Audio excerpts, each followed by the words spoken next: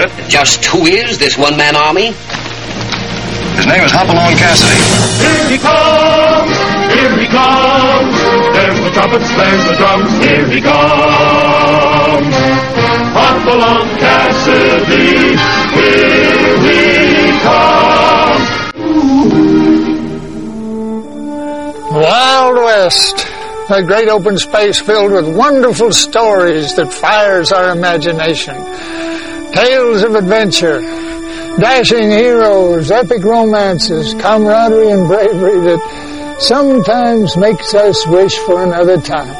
Well, we have such a tale, a Western hero with adventures, and it could only have come out of Hollywood. But this is a true story of how Hopalong Cassidy, a fictional character, became real. How he cast a spell on its author, transformed the actor who portrayed him, and inspired a world that embraced him. Stick around, partners, you're going to like it. It was just incredible. Nothing like it had happened before, nothing's like it happened since, basically. And it's an incredible story, what he did with it. Long before such things as Star Wars mania, Beatlemania, or even Elvis mania, there was a happening known affectionately as Hoppy Mania. How's yours taste? I'll give you a bite of mine if you give me a bite of yours. Come on. You're not going to play? How's yours taste? 5. Okay. Didn't we have a big... Oh, you're going to give me a bite of yours, huh? Okay. Oh, yours is much better. It isn't as dried out as this one. Taste this one. Hopalong Cassidy toured the world twice and was greeted by over 20 million children and their parents. He was the first merchandising phenomenon, grossing more in today's dollars than current giant merchandising stars. Yet Hopalong didn't swivel his hips or conquer faraway galaxies. No, William Boyd's portrayal of a silver-haired cowboy simply rode across the West and stood for good and honest living, and everybody loved him for it. Get in my dog, you... Don't do that! Where I come from, men don't go around slapping little boys. Let him go. I didn't mean any harm, mister. But of course, if you're asking for it...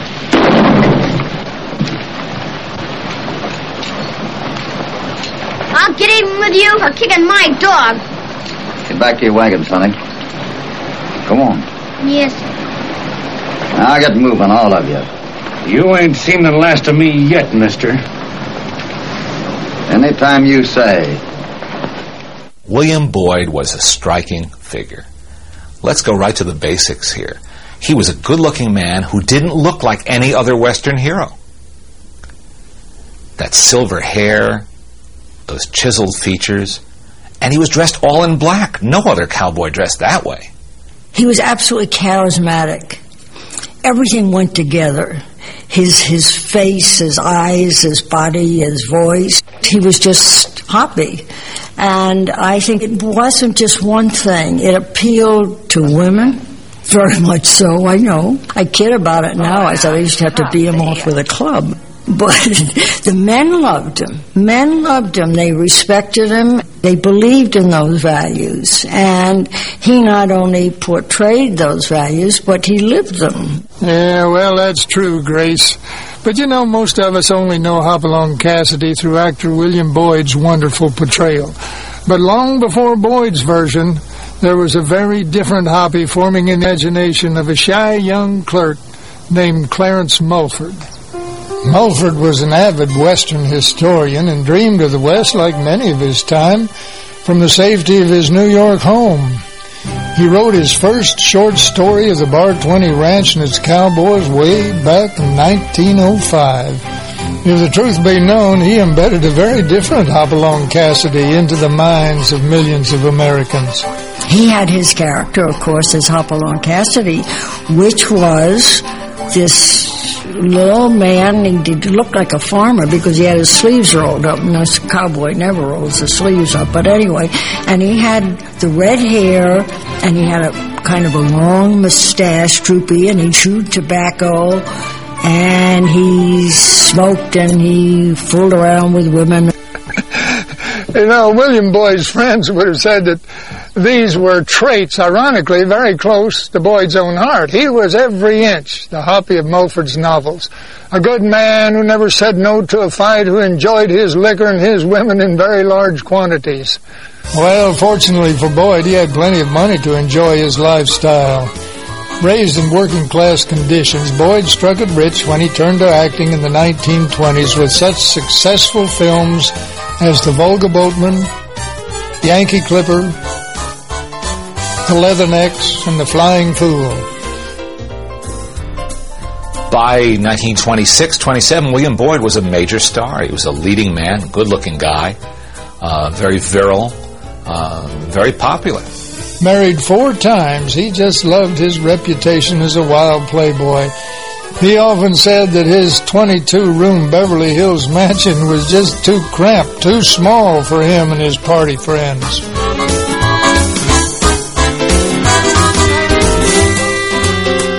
In the early 1930s, party time suddenly stopped for Boyd when his wild ways came back to haunt him. 4 years before the Hop Along series began, Boyd's career took a nosedive, all because of a very simple mix-up. That was a tragedy. That was terrible. There was a stage actor named William Boyd came out to pictures, to make pictures. And so there was that confusion, and he became William Stage Boyd. And what happened was this William Stage Boyd was a very bad character, and he got himself into a lot of trouble, and he was busted for having drugs and a wild party. When it came out, the reporters got the hold of the story and they sent it in, and it was front page story, and they had used Bill's picture. There was a boilerplate clause in most contracts called a morals clause. I don't know when it was first inserted into contracts, but it was there. And if you, and it was mainly meant to deal with actors who would sometimes live it up a little too much. And if they ever got caught in a scandal, the studio had the right and the ability to just cut them off. He had just signed $1 million contract with RKO, and he went in the next day and they said, sorry, morals clause, you can't do anything about it, and they tore up the contract. You cannot retract a picture. You can retract a story, but they cannot retract a picture. But anyway, that was a very bad part in his life.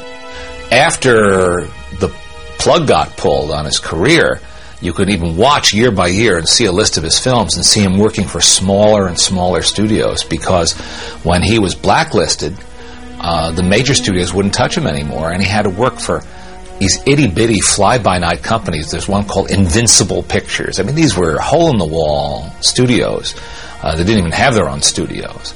And it was a real come-down. For somebody who'd been as big a star as he had, who made as much money as he had, to be working for these cheapies was a pretty low blow.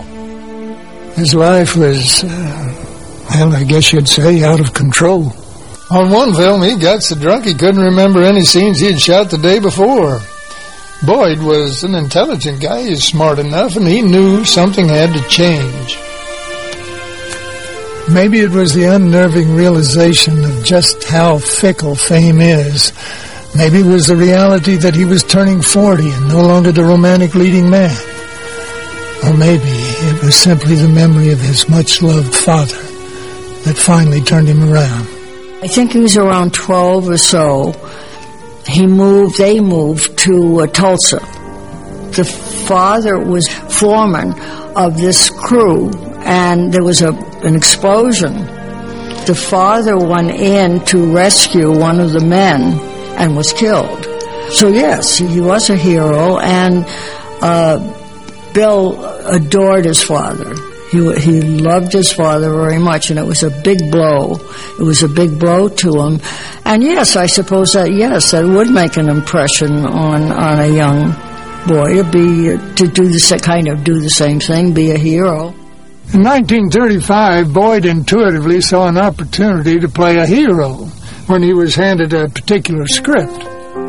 He was asked to read for the part of an easygoing foreman of the Bar 20 Ranch, Buck Peters. After going through the script, Boyd told Sherman that he was only interested in one role.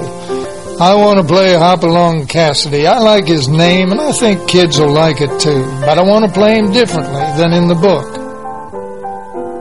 When Bill came along and gave his interpretation of what he wanted to do with Hopalong Cassidy, Mulford was furious. He was absolutely furious. And he let everybody know he was furious. It was a terrible thing to do to his character. Well, unfortunately for Boyd, film producer Harry Puff Sherman, who had purchased the film rights to the novels, agreed with the irate Mulford, and he brushed off Boyd with an adamant no. Sherman had every intention of keeping Mulford's version of Hopalong as a ornery son of a gun. He offered the role to funny man James Gleason, known for playing grumpy, cantankerous characters. What if casting questions are always interesting? What if somebody had played this part instead of somebody who finally played the part? And there's hundreds of good examples. Hoppy's a real good one because they were thinking of using James Gleason, who was a very well-known, very popular character actor, but a wiry, feisty little Irish-American type, about as different from Bill Boyd as you could get, and about as unlikely a Western hero as you could ever imagine. In fact, it's hard to imagine him in the part, and yet, if it had been played the way Mulford wrote him, as a kind of a rough-hewn, rough-talking guy, Gleason might have been right. It just would have been an entirely different Hoppy. Things quickly changed when Paramount Pictures heard Boyd was interested in the series. On one hand, Boyd's name still meant something, at least in B-movies. He'd been a genuine star with a huge following. And that scandal, well, that was water under the bridge 4 years ago. On the other hand, Gleason was, well, without a doubt, a wonderful character actor, but he had no marquee value. The rest, as they say, is history.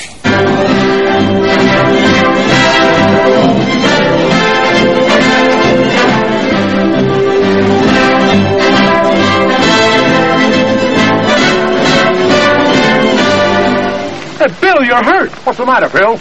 You darn fool, it's all your fault. Oh, it's Bill, just a scratch.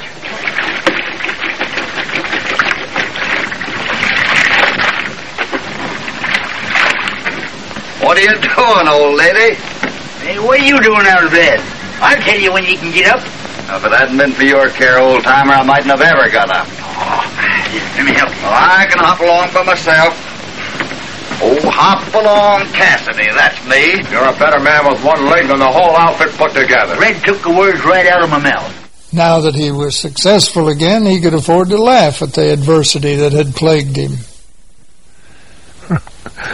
Well, it would be that distinctive laughter of his that would play a huge part in transforming him from a scoundrel to an upstanding citizen. It was May 1937. A friend arranged a blind date for Boyd with a young actress named Grace Bradley. Oh, what a number she was. Whew. That wonderful laugh was, I think, the most recognizable thing that you could hear. You wouldn't have to see him. You would hear that. I had just come back from location on a picture, and I had a telephone call. And he introduced himself as William Boyd. He was inviting me to a small party he was having at his Malibu home. And I was playing it very cool because everybody who knew me knew I had this mad crush on him all these years. And then many times I'd had call, you know, this is William Boyd, I sure you are. Until I said something and he laughed. And the laugh, I mean, you could not fake that. You could not repeat it.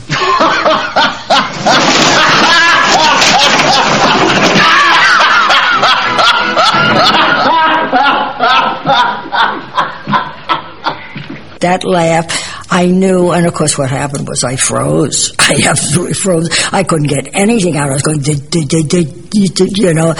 Picture that this film comes out in the late 1920s, and there's a 13-year-old schoolgirl in Brooklyn, New York, who is so enamored of this leading man, William Boyd, that she has one of those school tablets that they used to put out with movie star picture on the front, and she would write his name on the tablet. How could it happen, except in a Hollywood movie, how could it happen that that little girl would grow up, move to Hollywood, go out on a date with that same actor? When he came in, he said, well, what he said was, for a hot second, he didn't know whether Mother was me or not. But then he realized that I was upstairs, and he said he saw me. And he said he saw the feet, and then he saw the legs, and then he saw the body, and then he saw the face. He was down the foot of the stairs with Mother, and when I got down the stairs, he put out his arms, and I walked right into him.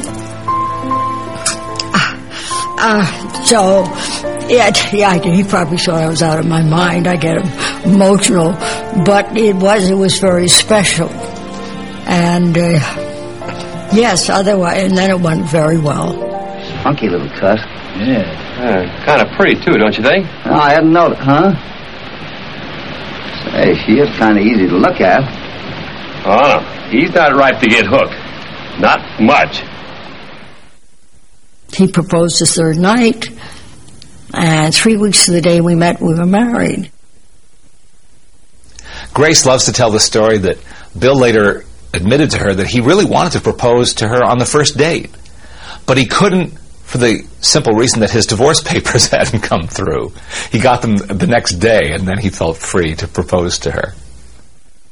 Well, it wasn't just his laugh and charisma that made the series a hit.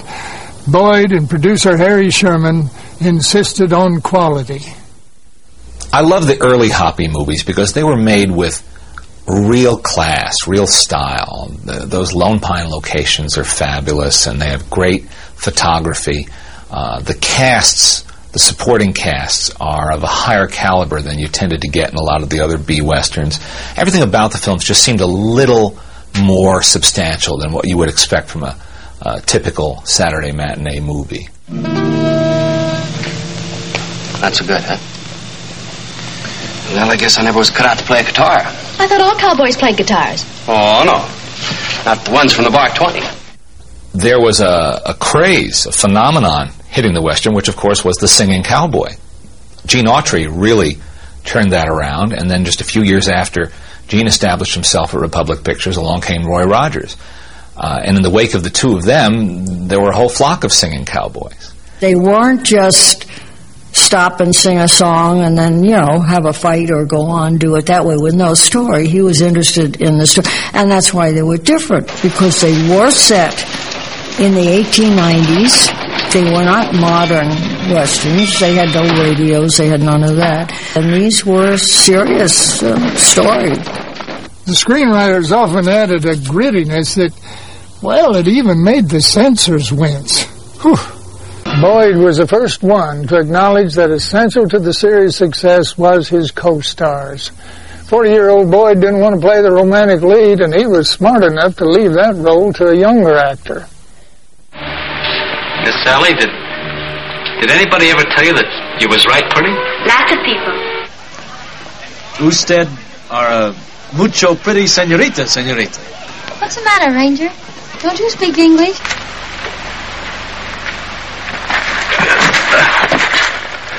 James Ellison was the first young hero. This combination allowed for a father-son relationship to form on screen, a theme that was very important to Boyd's vision of Hoppy. I guess I missed my step. The kid's in trouble again. We had no right to interfere. This was Mr. Cassidy's dance. Don't mind him, ma'am. You know, when Johnny dances, he's got more feet than a centipede. Well, if you'd rather dance with Mr. Cassidy, I'll get out. I don't have to be told when I'm not wanted. Well, Sherman and Boyd also wanted a comic sidekick for Hoppy, so, well, who better than George Gabby Hayes? Now, I gotta tip my hat to Hayes for his professionalism. To look older than his actual 50 years, you know what he did? Well, first of all, he grew a beard, and then he had his last remaining teeth pulled out so he could gum it.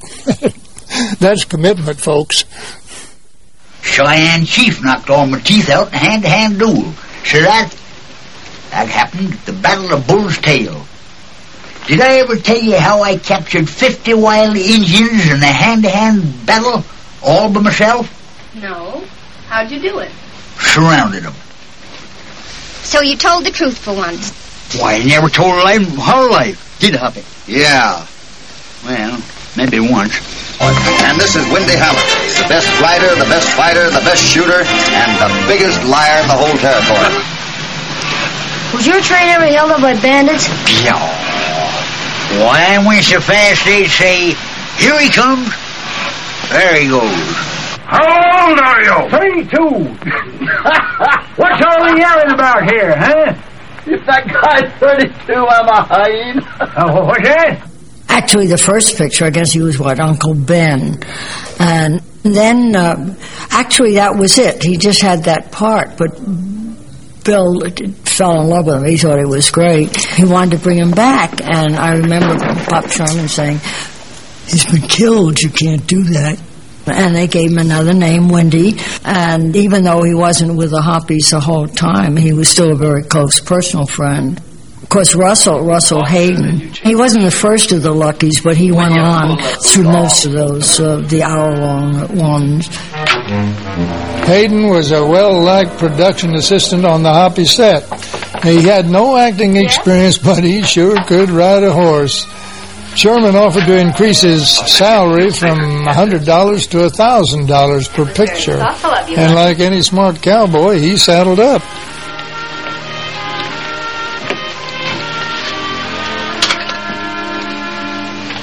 Gosh, but you look pretty in the dark. Is that what you think of me? No, it wasn't that. It was, Yes, go on. well, it was the candlelight shining through your hair, kind of lighting your face. No, I'll tell you tomorrow. Oh, California, you look so pretty in the dark. Is that what you think of me, Hoppy? Well, you're beautiful with the firelight in your hair, shining through your whiskers. Hoppy. Or, well, maybe I better tell you about it in the morning, huh? Oh, shucks. Tell me now. And then later, of course, he had Andy Clyde, who also became a close personal friend. Andy Clyde had been a featured comedian for the great Mack Sennett starting in the 1920s and had starred in his own short subject series continuously since, I guess, the late 1920s on, from silence right into the talkies. The big sticker out of his hands, and then we went at it with our bare fists. No. Yeah. I polished him off with a sock to the chin, jawed his liver loose with the left, and then I singed his whiskers with the right, just like this. Well, sir. Were you trying to eat that?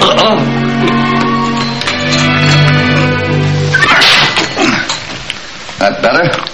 Oh, much. Now, let that be a lesson to you. You got the appetite of a horse and the jaws of a chicken.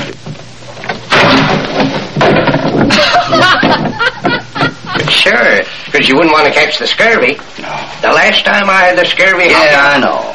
The last time you had the scurvy, you died. Yep, I died.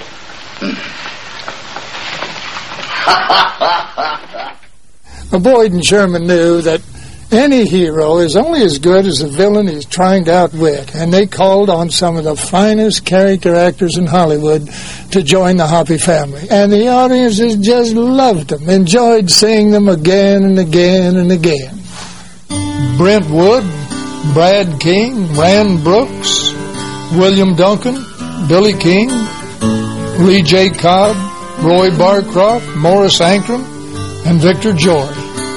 Certainly the biggest name ever to come out of the Hoppy movies was Robert Mitchum, who started working in small parts in the early 1940s and then became a featured regular in the series. This is the only kind of passport we issue. Now turn around and get out. We're Texas Rangers, and we have authority to enter any town in the state.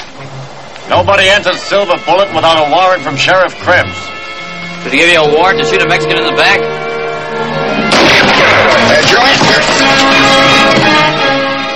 He never disparaged his early days, and he was very fond of Bill Boyd and very fond of Grace Boyd, too. Boyd wasn't surprised by the amount of fan mail his co-stars received, but he was surprised by a scene-stealing star of the four-legged kind. I remember, there's so many things with Topper. He was such an angel. He found me and he found Topper the same year.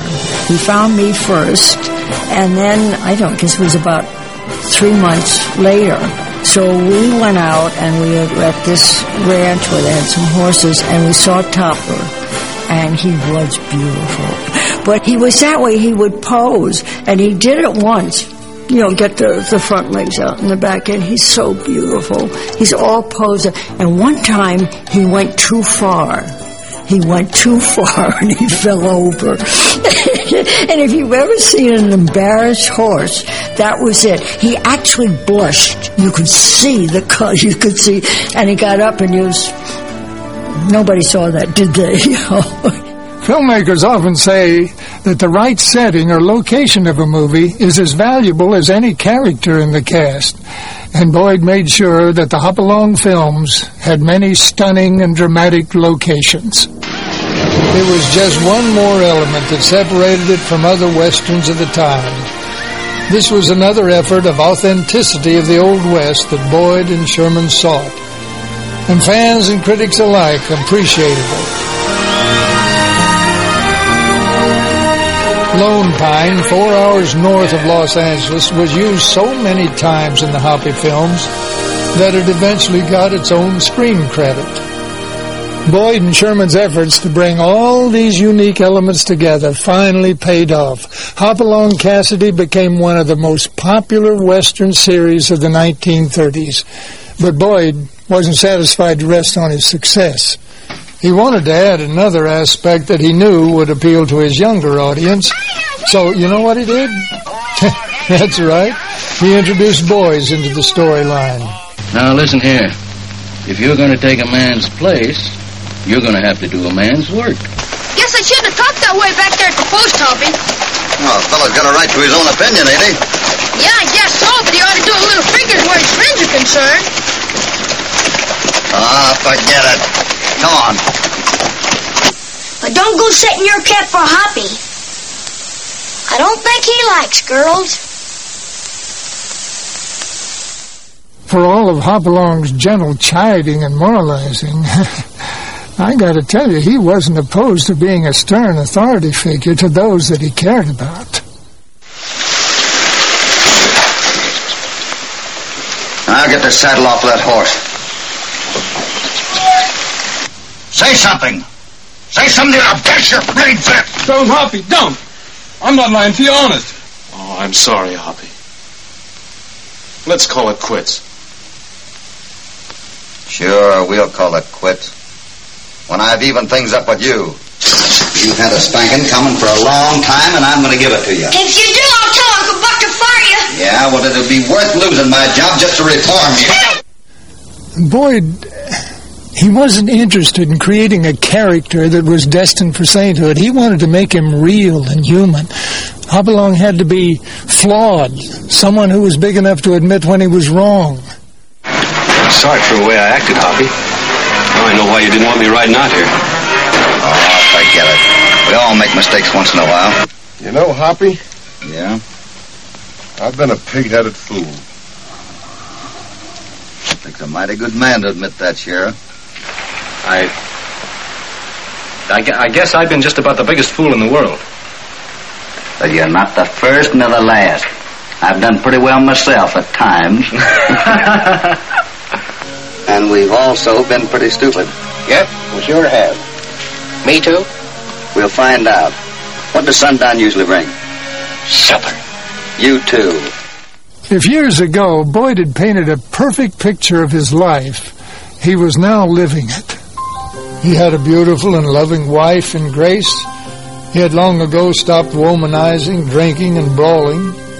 He was making a good living that afforded him a sprawling ranch at the beach and a Beverly Hills home. By 1945, he had been in the saddle for 10 years, had completed an unprecedented 50 feature films as Hoppy.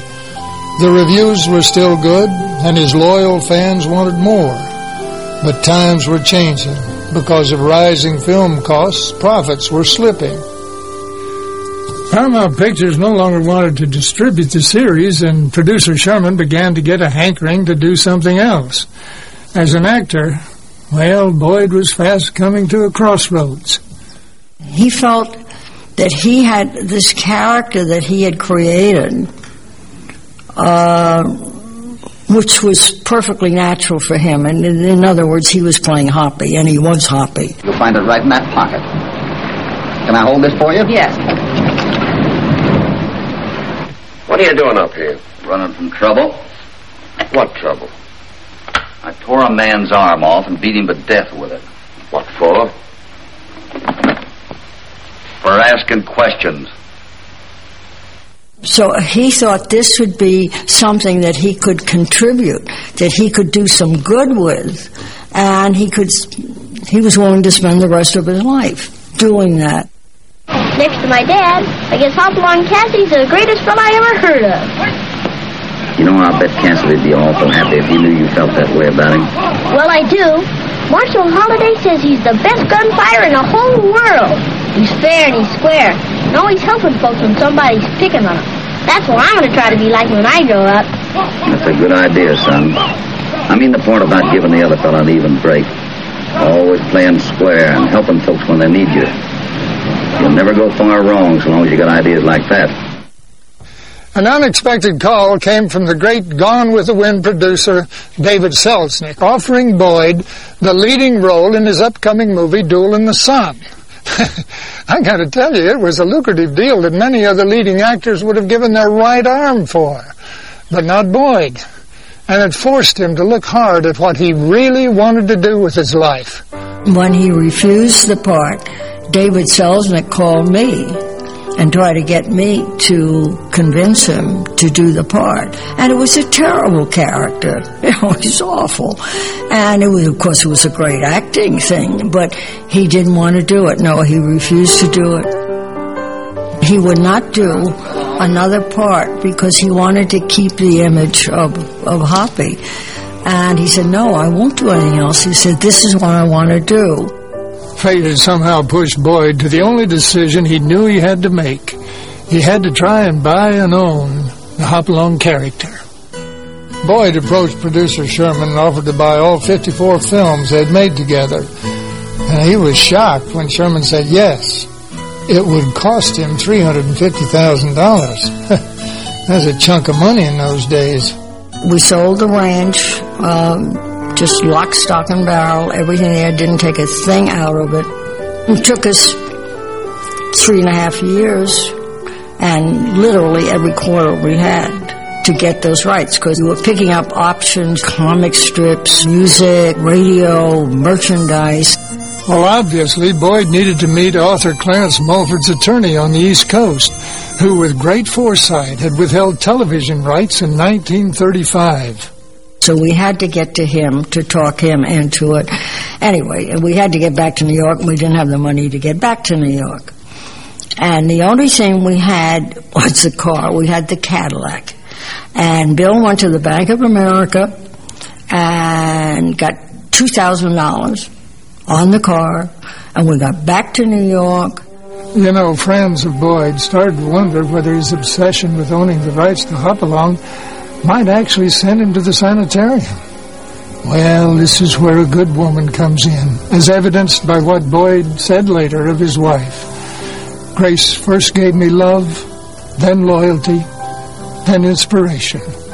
And when others turned me down and thought I was crazy getting rights, she saw me through it all.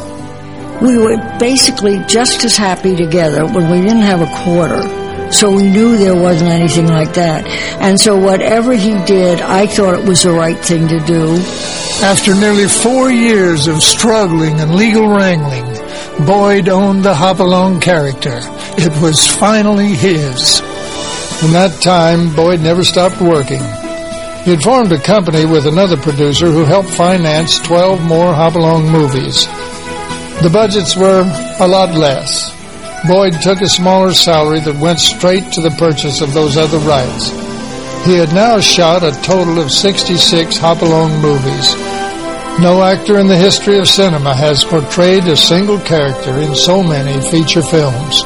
This was a literary character, and that basically had never been done before. An actor taking a literary character and make it his own. It's just kind of a melding of the two. It was 1948, and Boyd was now 53 years old. How many more Hoppy movies could he realistically make? It was a question Boyd seriously pondered. The new movies did quite well, and the older ones were again playing to Saturday matinee crowds. But finances were tight. He now lived in a modest 4-room house in the Hollywood Hills. Had Boyd risked everything and come up short? Well, he had an idea, an inkling that this new gadget television was important. But how important? I don't think he had any idea. When Howdy Doody went on the air in 1948, it was the only show on the air in the afternoons. There was nothing else on TV. When you came home, and if you were a kid waiting for Howdy Doody and you turned on the set a half hour early, you got an Indian head test pattern for a half hour till Howdy Doody finally went on the air. Oh, yes, because we didn't know. I mean, as far as we knew, television was all live. And, we pulled up to a burger place, a drive-in, and there was a cameraman pulled in next to us whom we knew, and Bill was talking with him, and he said, "Can you run film through a television camera?" I said, "Well, sure you can." KTLA, which was the first television station to establish itself in Los Angeles, it was a division of Paramount Studios, went on the air and needed programming. And an innovative guy named Klaus Landsman, who ran the station, was willing to try Hopalong Cassidy. We know what happened, and it just exploded. Yeah, it was just incredible. By 1950, when it really exploded, he had the cover of Life and Look and Saturday Evening Post. 46% of his viewers were adults. Television stations were clamoring to get Hoppy on the air. TV Guide hailed Hopalong as a kind of television savior, stating stations were desperate to air anything other than local wrestling matches and sports. Then from out of the West rode a man with a cure-all for station owners' problems. He was Bill Boyd, Hopalong Cassidy. Television was just the beginning. I remember when the comic strip started in the Daily News in New York. The building was at 42nd Street, and it started in the morning. It was bitter cold, and wind was blowing, and there they were. There were mothers with babies in their arms. There were all men and women and children, and we're greeting people, touching them, and being kissed by them, by men, with very enthusiastic little Italian man or something coming up with a goofy mustache and grabbing Bill and just kissing him right on the mouth. This went on all the time. Everybody said, "How can he do this? How can he do it physically?" And he said later, "I get strength from them. They give me the strength." No one, least of all Bill Boyd and his wife Grace, could have anticipated the kind of mob scenes that Hoppy would generate. I mean, once the show was on TV and it was popular and it got on the covers of magazines and all that, everyone knew it was successful. But it's one thing to know it's successful or hear it's successful, and it's quite another to have it demonstrated so tangibly, to have this endless lineup of kids and their parents just dying to meet you in person. I can't imagine what it must have been like. In 1950, Boyd was asked how it felt to be Hopalong Cassidy. His reply was sincere. Every kid wants to grow up to be Hoppy. Every man in the United States has some time or other wanted to be Hoppy. Riding the range, cleaning up the bad guys, and sitting around the campfire. All I can do is thank the kids, young and old alike, for giving me this opportunity of living the life of a great guy like Hoppy. You know, I kind of like that boy of yours. He kind of likes you too, Hoppy. Well, I hope I never do anything to make him change his mind. I don't think you could. Boyd might never have wanted to disappoint his fans, but what about Hoppy's original creator, Arthur Clarence Mulford?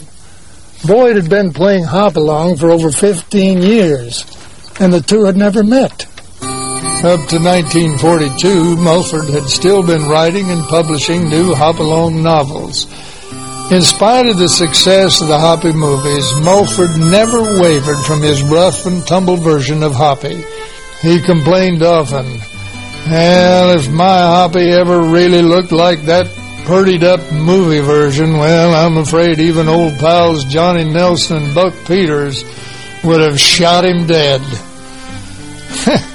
Boyd had known from day one of Mulford's hostility, but decided to meet him anyway. He recognized that without Mulford's original ideas, there would be no Hoppy. He wanted to thank him. So we went back east. We got on the train. It was a little Freiburg, Maine. And he got off the train, and there was Mulford standing on the platform there waiting. And Bill said, gosh, I don't know if I can say this, but he said, "Hi, you old son of a bitch, how are you?" And Mulford collapsed. Mulford loved him from that minute on. He was so excited, and all the children came to his house, and he loved it. He was converted. He loved Bill to the day he died. Boyd continued to travel. From 1949 to 1951, he met an estimated 13 million children from Alaska to South America. Not only did they want to meet and be like him, they wanted to look like him. Hoppy Mania had begun. There were, 2,400 items, which he definitely approved, because they wanted bubble gum. He would not have bubble gum because he didn't like bubble gum. He didn't think it was good. I guess people think that merchandising is a fairly recent phenomenon. Everything is marketed so aggressively nowadays, but I don't think even Star Wars has as many different pieces of merchandising as Hoppy did. Everything from cottage cheese and milk to hair trainer oil to bicycles. Over $100 million of Hoppy goods were sold in 1950 alone. Now that translates in nearly $500 million in today's money, and it could have been more if Boyd had not rejected hundreds of products because of quality or safety considerations.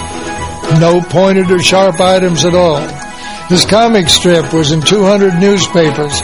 Time magazine reported that 15 million comic books were sold in 1949. Hopalong even had his own weekly radio show.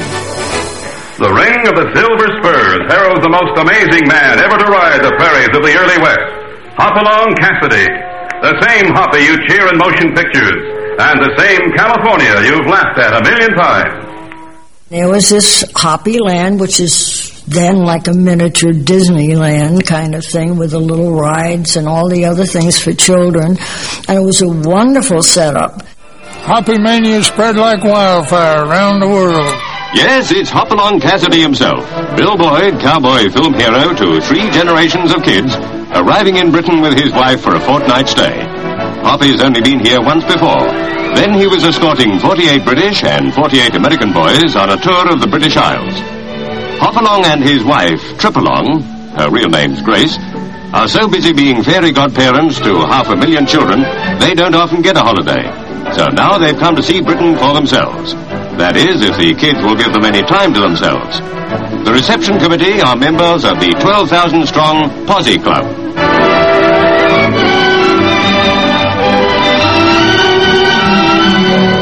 Hoppy celebrated 2 dates on the way over, his 62nd birthday and his 20th wedding anniversary.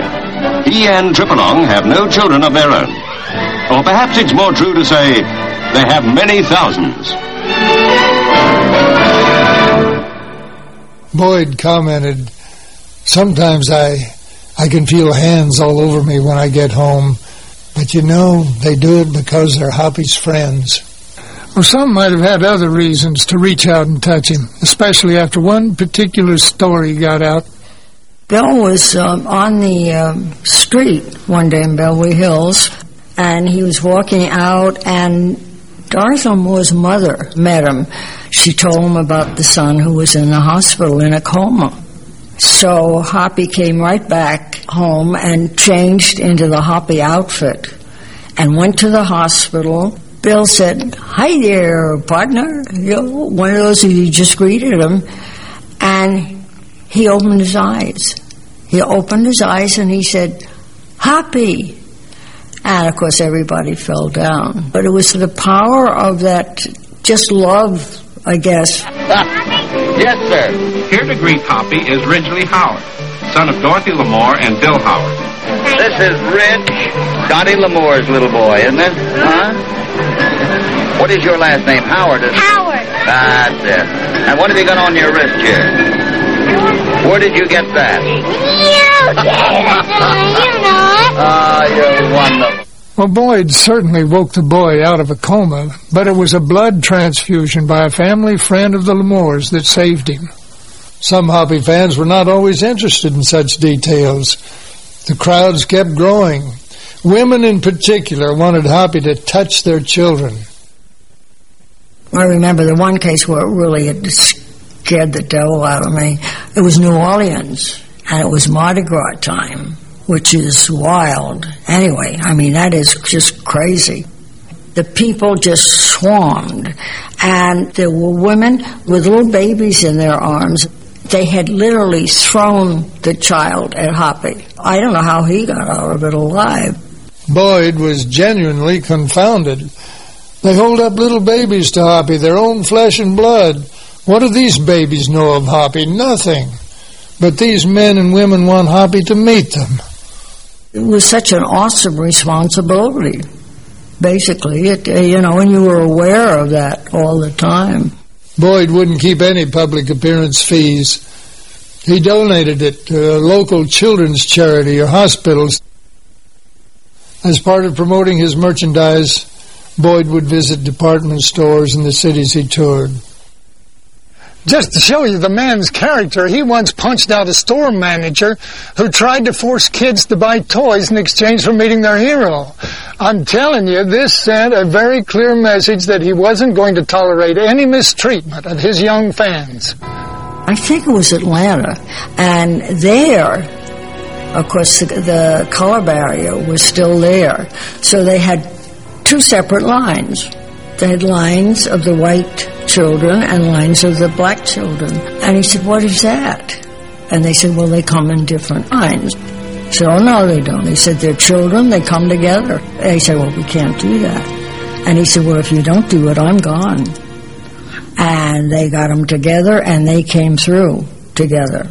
And that was the first and only time, I think, that happened for a number of years. A noted psychologist at the time discussing the Hoppy phenomenon wrote, "Hopalong is more than just a character. Today, with the world teetering on the brink of nuclear disaster, we instinctively reach out for some semblance of security. Hoppy reassures us that justice always triumphs."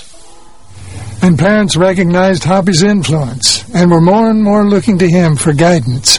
What am I going to do with him, Hoppy? He just won't mind. I don't know. You got nobody to blame but yourself, ma'am. He wasn't like this when he first come out here. It seemed like you and Buck and everybody else around here went out of their way to spoil a fella that had the makings of a good man in him. Well, why don't you try talking to him, Hoppy? You know, you've always been able to handle him. Well, what do you want? You don't like me anymore, do you, Hoppy? You got me all wrong there, son. I like you lots. That is, I like the boy you was when you first come out here. Well, supposing people were always making you do things you didn't want to, how would you like it? Well, if it was good for me, I'd try to like doing them. I knowed you'd ride him, Hoppy. I'd done it myself, you hadn't. Yeah. I wish Carson could have seen that. Why'd you let him make you look like a tenderfoot? Well, if I'd have done it today, I'd have been showing off. You and me don't do things like that, do we? Not us. Gosh, Mr. Cassidy must be able to do just about everything better than anybody else. Well, if he can't, I've sure wasted a lot of time learning him how to do things. I don't know how many telephone calls. They would be the sheriff or they would be the chief of police of some town, wherever, calling Hoppy and telling him either that they had used his name on some young boy who was doing what he shouldn't do, whatever. And he said you could see the change in their expression. And they really thought about it. They really thought about it then. And I think it probably changed a lot of the kids' outlook. Well, in case you wondered why you haven't seen any on-camera interviews of William Boyd, it's simple. He declined to do them. He figured if he had anything to say, Hoppy had said it in his films. Hi there, little friends. This is just a thought about guns. I was doing a scene one time in one of the pictures, and the boy that was working with me was twirling his gun on his hand and playing with it. I said, "What are you doing with that gun, Lucky?" He said, "I was just playing with it." I said, "Those things are not to play with. They kill people. So watch your guns, children. Be careful with them, won't you? Don't ever call a policeman a cop. He doesn't like it and it doesn't sound good. Respect him as he does you. Call him a police officer. To see how much nicer he'll be." Friends, you know I've had a lot of letters in the last 6 or 8 months about you not wearing your raincoats and your overshoes. Now, the reason you don't see Hoppy in a raincoat and overshoes is that I live in a country where there isn't too much rain. But you must always, when it is raining, wear your raincoats and your overshoes. And there's one more thought, too. Don't leave them at the schoolhouse. Bring them home, will you? He used those because he was getting such response from the parents. It was doing so much good. They wouldn't listen to their mother or the dad, but they'd listen to Hoppy. American Weekly Magazine agreed. Today, more children are influenced by Hoppy's code than any other single factor in America. Hoppy's code was written for his 2 million-plus troopers. They included down-to-earth, good old-fashioned common-sense views such as the highest badge of honor a person can wear is honesty. Be truthful at all times. Your parents are your best friends you have. The demand for anything Hoppy was so great that Boyd had to squeeze in time to create and star in a brand new Hopalong Cassidy television series. The last ones are the ones solely for television. Those half-hour ones were made like in 52, 53. But they were playing all over the world, and they kept rotating. There was, 106 altogether. The original hour-longs made for the theaters, and then the television one.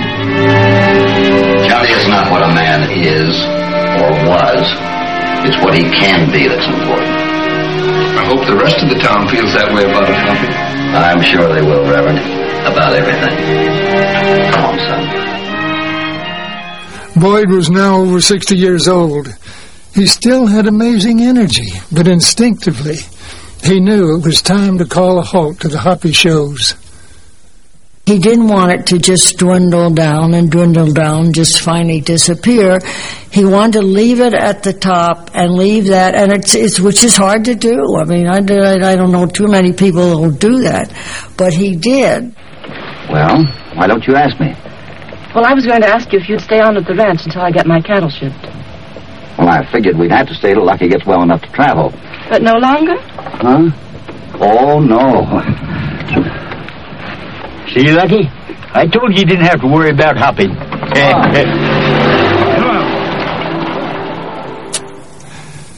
Boyd stopped touring, but he didn't disappear from sight.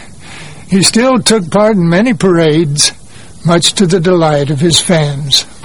Yes, it is the one and only Hopalong Cassidy. Joyful living? You should have heard this little boy's heartbeat. And as it turned out, the timing was right, because he always did the New Year's parade. No matter where we were, we got back for that. That must have been the New Year of 60 or something, because what happened was 3 weeks after the parade, Topper went out to his little trailer that he loved. And he loved to travel. He just loved it. He had little portholes he could watch out. And he went out there and went to sleep.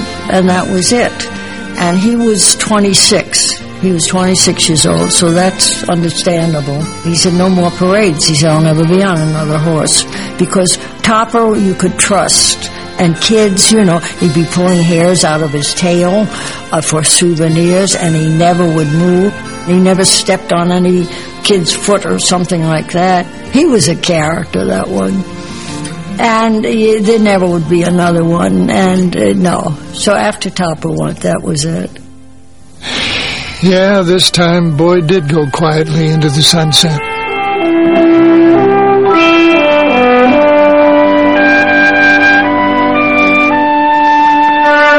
So long for now, partners.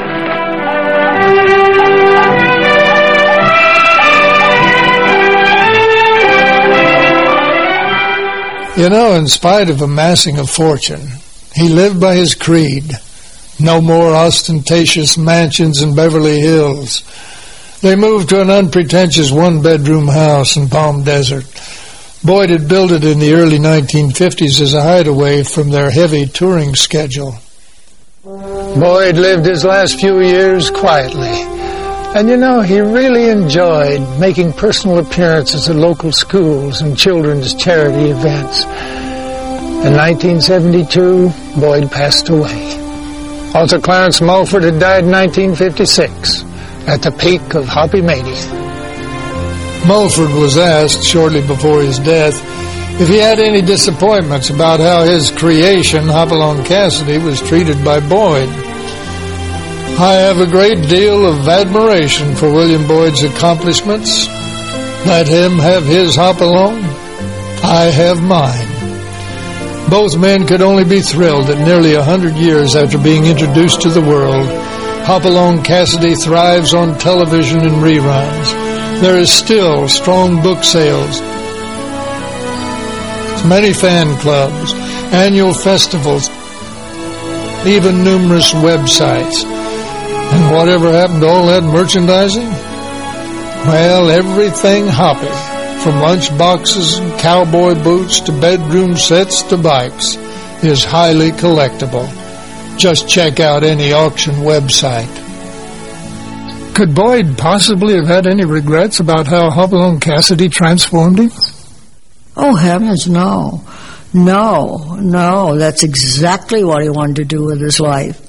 Yeah, when I was a little kid, I used to dream, too, about shiny armor and whipping the world. But I guess the only thing me and Galahad ever had in common was our white horses. You have his shining golden armor, too. A brave heart. Well, that's mighty nice of you to say those things, ma'am, but I think you're giving me a lot the best of it. I have a locket that I wore when we traveled so much. It was a St. Christopher, and it's a beautiful locket. But on the back, he had etched, "Thank you, my darling, for Hoppy." So there was no question about how I felt about what he had done with his life. Boyd expressed his appreciation for Hoppy to a group of fans. He said, "In 1935, I met a man I admired, Hopalong Cassidy. I became that man. Hoppy is the good side of me, and I want to thank all the kids here and around the world because they're the ones who have made my success possible." For one thing, I want to thank the fans for the love they always had, and for the beliefs that they believed in, and the ones that all the values that he stood for and lived for. And of course, there's a is a special place in my heart that's all theirs.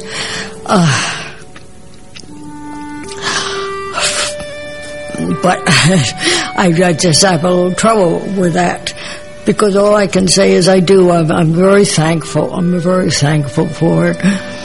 And, oh God, just bless them all and ask them to take care of each other. What's become of your old pals, Wendy and Lucky? They're probably pulling in Silver City about now. They're a great pair. You bet. Look at him, Hoppy. I'm afraid to. Where do I sit? Aquí, senora, please.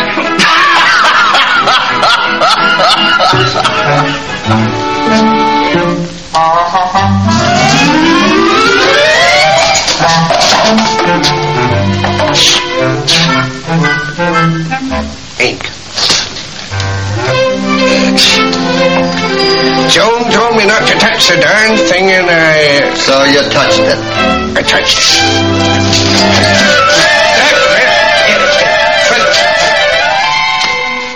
Well, fellas, my part of the job is done. I can't tell you how much I appreciate your help. I sort of hoped you'd trail along with me.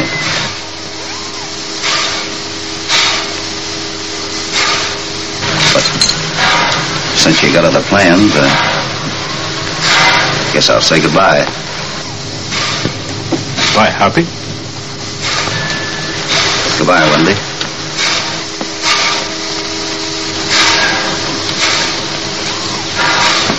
Goodbye, old-timer.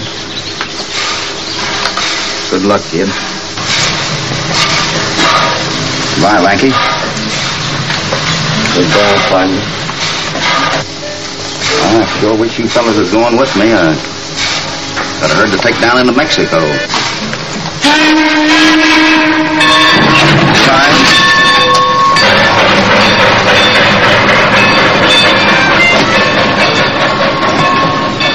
With the sage and the clover, let me live my life over once again. Once again. Once again. Take me back to those wide open spaces where a friend is a friend and where a pal is a pal all along, all along, all along.